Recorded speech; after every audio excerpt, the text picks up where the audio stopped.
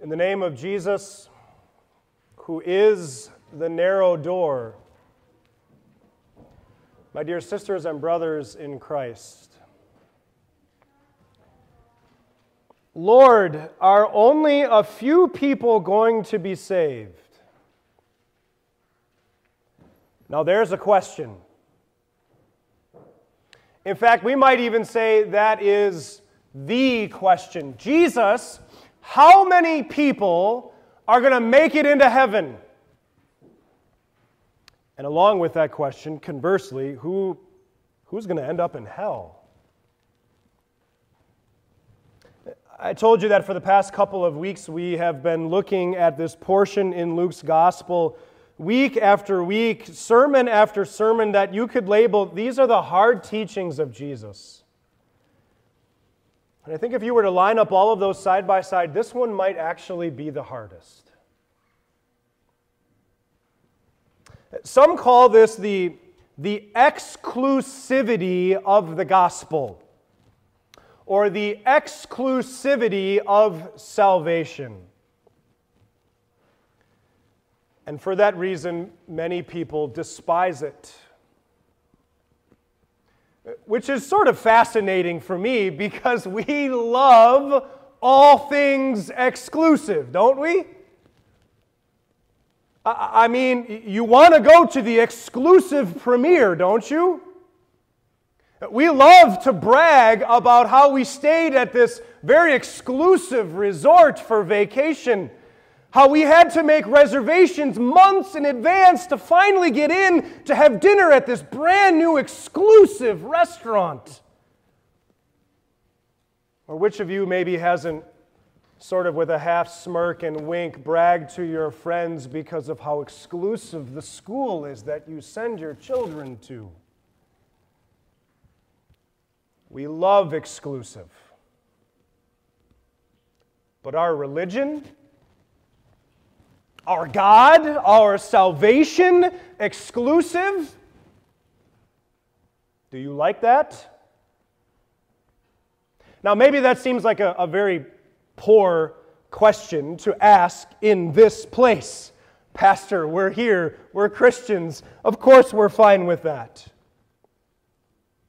Well, about a decade ago, an organization known as Pew Research Center. It's a nonpartisan fact tank organization that spans the country and the globe and sort of covers all different eras and stratospheres of culture, asked one question.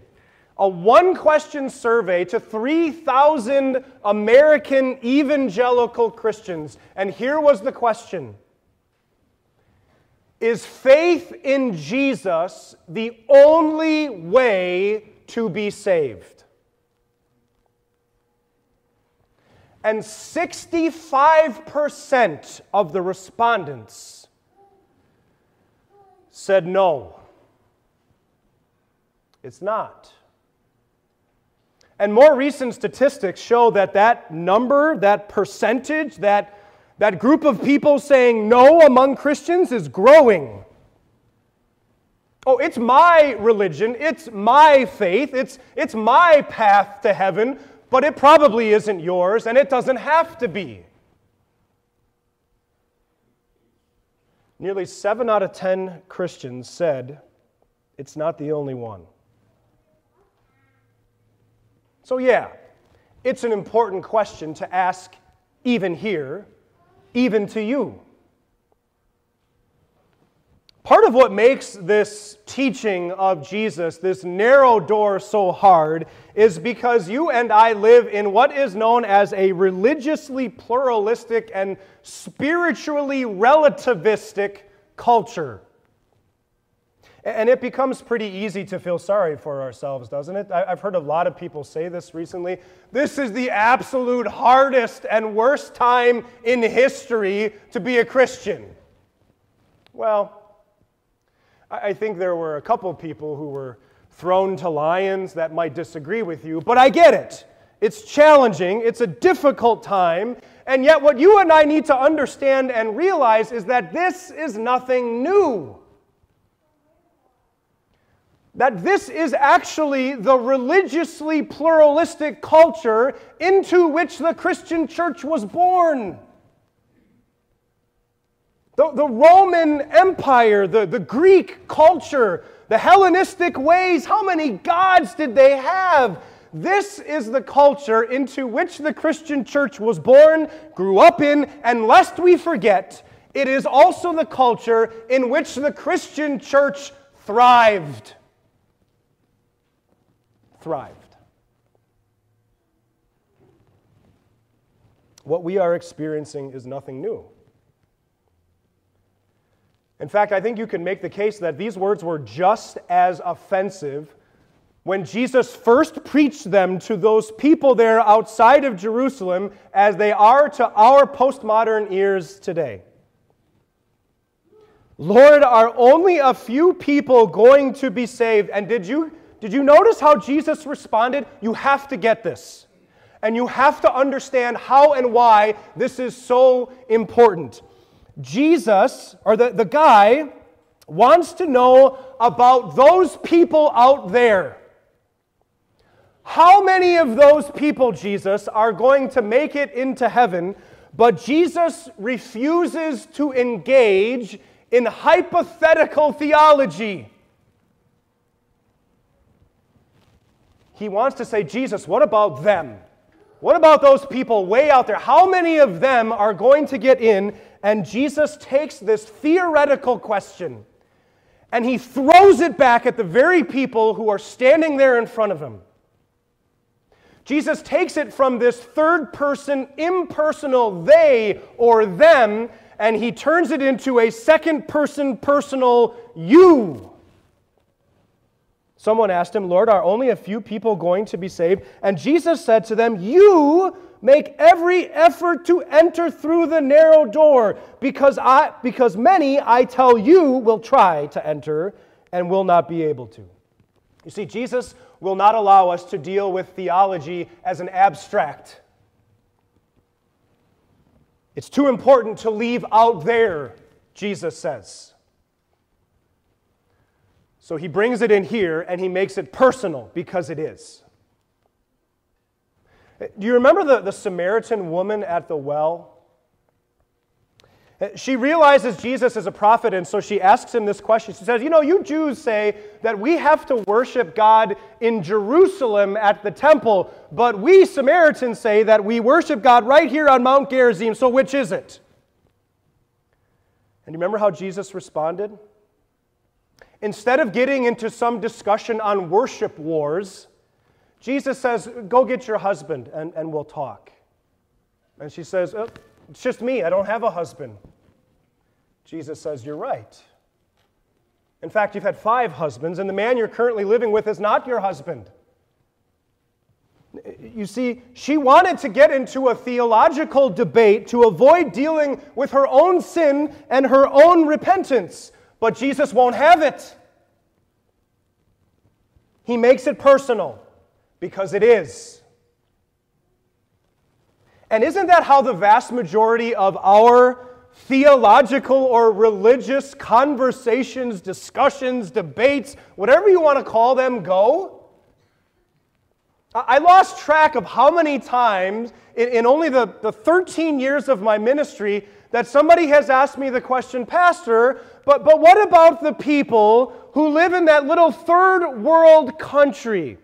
Or live on that desert island who've never heard the gospel? What about them? And I've always kind of wrestled with, well, how do I answer this? But what's screaming inside me is I want to just simply say, I want to deal with you. You're here. You have heard the gospel. Let's leave the hypotheticals and just deal with you. Or you get those impossible questions to ask, which really accomplish nothing, but make people feel smart for some reason. They say something like, well, can God make a rock so big that even He can't lift it? And again, I've tried to wrestle with how do you answer this and sound smart and show these people that we have an answer for it, but I don't know. I think the next time I get this question, I might just answer it the way that Martin Luther supposedly did. When he was asked that question or something similar, he said, I don't know the answer to that question, but I do know that he can make a hell for people who ask such questions. You see, all of those questions try and avoid the real question, which Jesus repeatedly asks and comes back to in his preaching. He does it with the crowds. He does it with his own disciples. Jesus will teach, and then people will say, but what about them? And what do they do? And Jesus just constantly has to say, but what about you? What about you? You see, we'd rather deal with theology as an abstract because it avoids ever having to address ourselves. But Jesus won't let us. And he wouldn't let this man who asked him this question either. Jesus said, once the owner of the house gets up and closes the door, you will stand outside knocking and pleading, sir, open the door for us. But he will answer, I don't know you or where you come from. Then you will say, we ate and drank with you and taught in our streets. But he will reply, I don't know you or where you come from. Away from me, all you evildoers. And if it wasn't hard enough, Jesus kicks it up a notch. Jesus says not only is the door narrow, but it's also closing. There will be a day when this narrow door is shut. And that can be a rather terrifying thought. Because narrow means not very many people get in. Closed means no one gets in. And that day, friends, is coming. It comes for each individual person when you die and are judged. The Lord will make his judgment and the door will be closed. And that's final. Ultimately, this will happen on the last day. This is what we just confessed about Jesus in the Creed. He shall come again in glory to judge the living and the dead, and for many that day will be a dreadful one. And sadly, when people hear that the door to salvation is narrow and closing, they want nothing to do with it and nothing to do with God. But think about what that means. If the door to heaven is closing, if the door to heaven will one day be closed, that means that it's open today. That is why the Bible repeatedly refers to today as the day of salvation. Because the door of salvation is open today. Rejoice in that, brothers and sisters. It's open for you, it's open for your family, it's open for your friends, because it's open for all. And Jesus says, because it's open, forget all of the theoretical and the hypothetical. The door to heaven, the door to salvation is open for you today. Deal with it.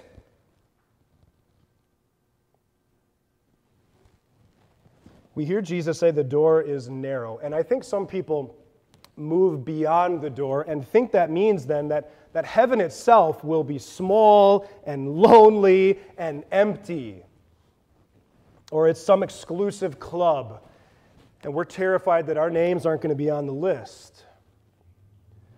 But notice, though the door is narrow, the way in is exclusive. Did you hear what it's like on the inside?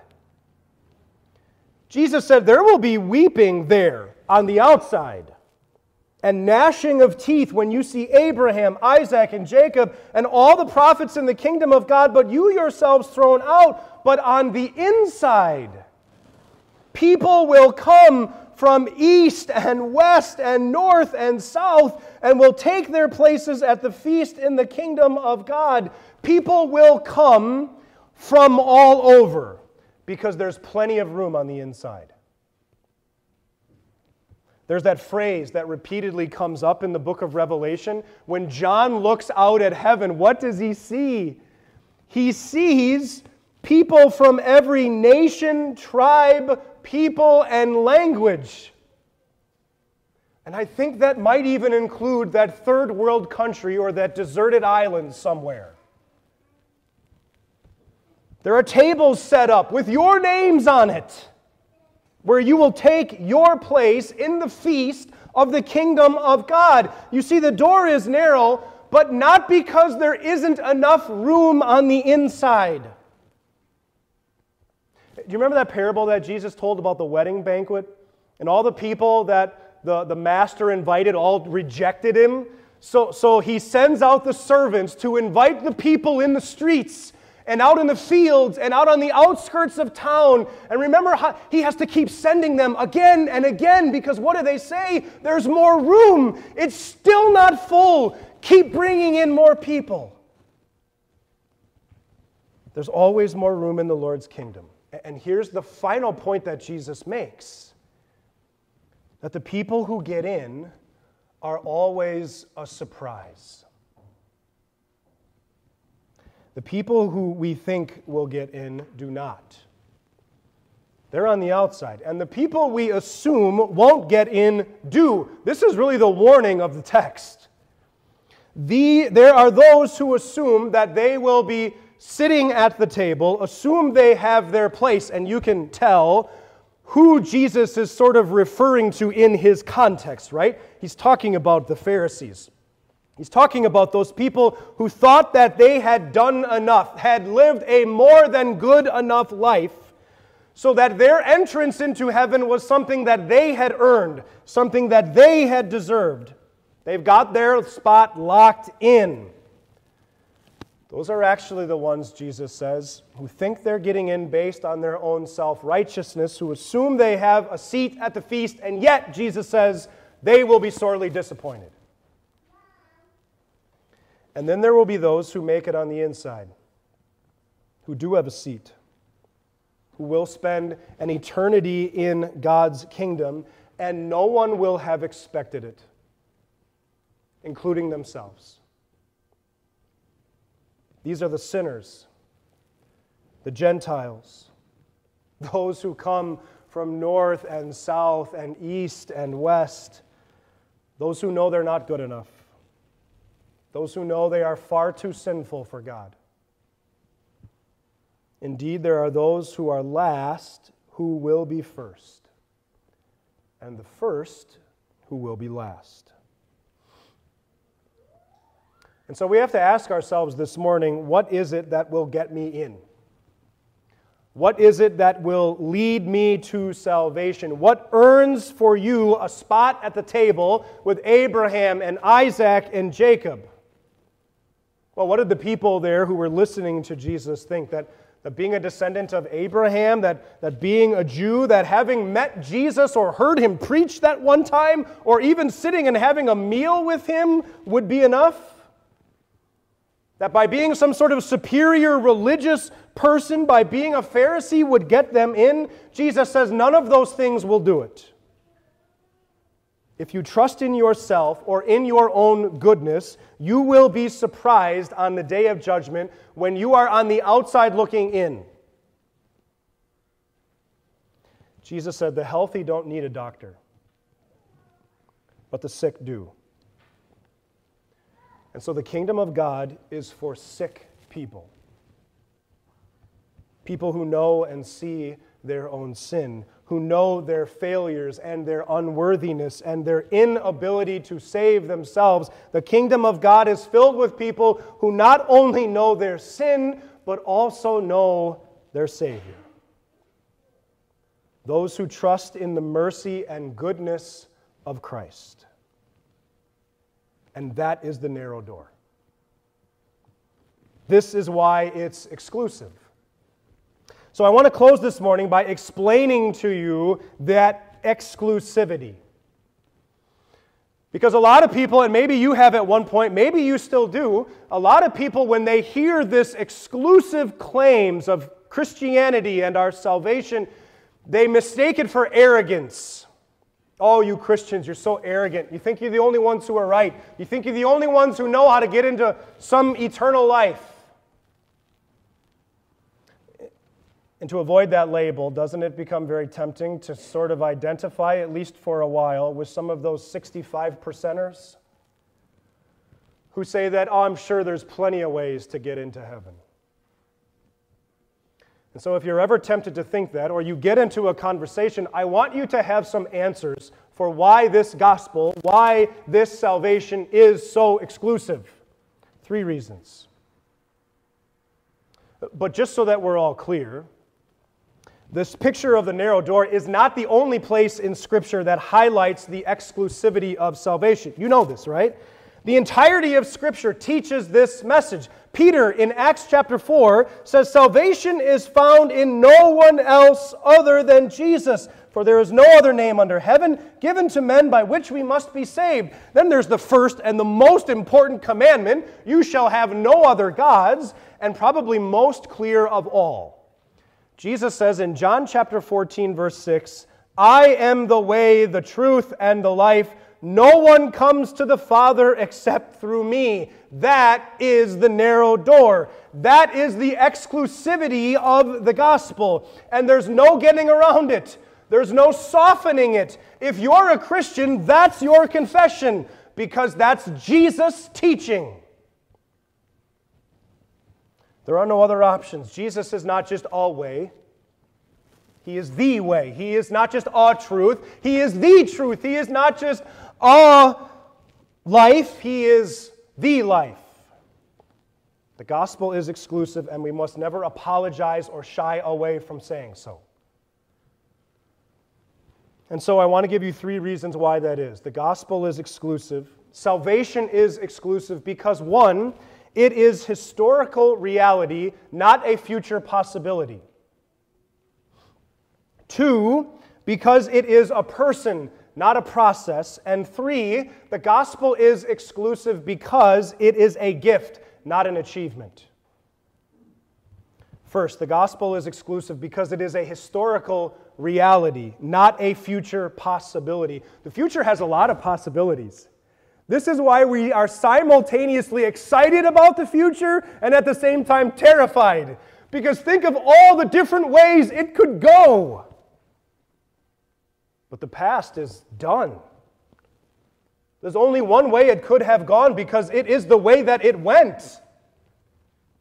And so there are a lot of options that you could have for dinner tonight, but there's only one thing you had for breakfast this morning.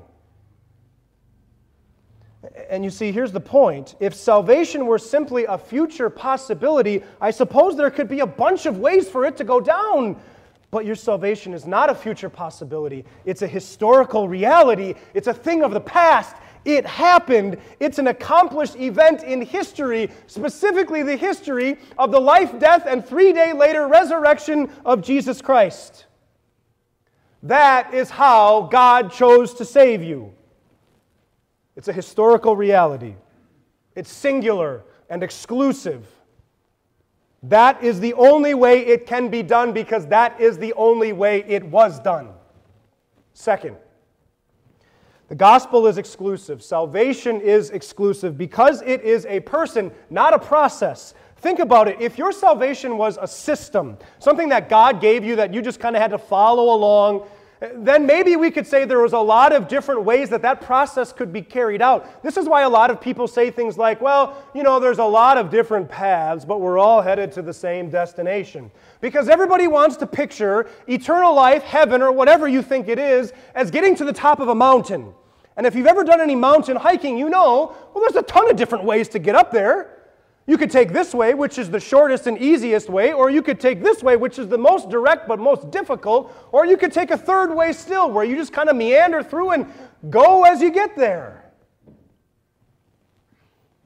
However you get to the top is fine, but just keep climbing. But salvation is not found in a process. It's not a system. It's found in no one else but Jesus. So the exclusivity is married to the individuality of Jesus. It's based on a person, not a process. And there is no one else like Jesus. Jesus alone, who is true God. Jesus alone, who then became true man. Jesus alone, who is sacrificed and substitute for sinners. Jesus alone, who is risen from the dead and lives and rules eternally at God the Father's right hand. And because salvation is found in the person of Jesus alone and not a process, it is and must be exclusive. Because there's only one Jesus. Finally, salvation is exclusive because it is a gift, not an achievement. St. Paul says it is the gift of God, not by works, so that no one can boast. You see, if salvation was based on our achievement, then there could be any number of ways to achieve it. But when it comes to what we actually have achieved with our lives, this is what Scripture says. The wages, what you and I have worked for, what we have earned, the wages of sin is death. That's what we've achieved. That's our accomplishment. But the very next verse, but the gift of God is eternal life in Christ Jesus our Lord. That's what Jesus achieved. That's what He accomplished. Not for Himself, but for you. And that is what God has now gifted to you in His wisdom and mercy and compassion and grace through His Son, Jesus Christ. The gospel is exclusive not because we're arrogant, but because it is historical. Because it is a person and because it is a gift. And because of that, it has to be exclusive. The door must be narrow. But understand what that means, friends. I heard it put this way once, that the door to heaven is as narrow and as wide as the cross. The cross is narrow. That's why Jesus says, make every effort to enter through the narrow door. The word that Jesus uses there for make every effort is where we get our word agonize from. Jesus Christ and Him crucified is the only way to be saved. And that means that I have to abandon all hope that I could ever save myself. And why that is agonizing is because Jesus says, you know what that feels like? To abandon all hope in saving yourself, it's like dying. It's dying to yourself. That's agonizing. But the door is also as wide as the cross. And think about what that means. One of the highlights of my everyday is when I get home and I walk in the door and all three of my kids come sprinting around the corner screaming, "Daddy!" And I get down and I open up my arms and I fit all three of them in. And I cherish that because I know that the day is soon coming when I won't be able to get my arms around all three of them at once. Look at that man on the cross. And when you see those arms outstretched, those arms are big enough. They are outstretched far enough, not just to wrap around my three kids, but to wrap around you, to wrap around your kids, to wrap around your family, to wrap around the entire world. Because God so loved the world that He gave Him. That whoever believes in Him will have eternal life. Because that is the narrow door. It's exclusive. It's a hard teaching. But it means that Jesus has done everything necessary for anyone and everyone to be saved. You, everyone you love, everyone you could ever meet. His arms are big enough for all.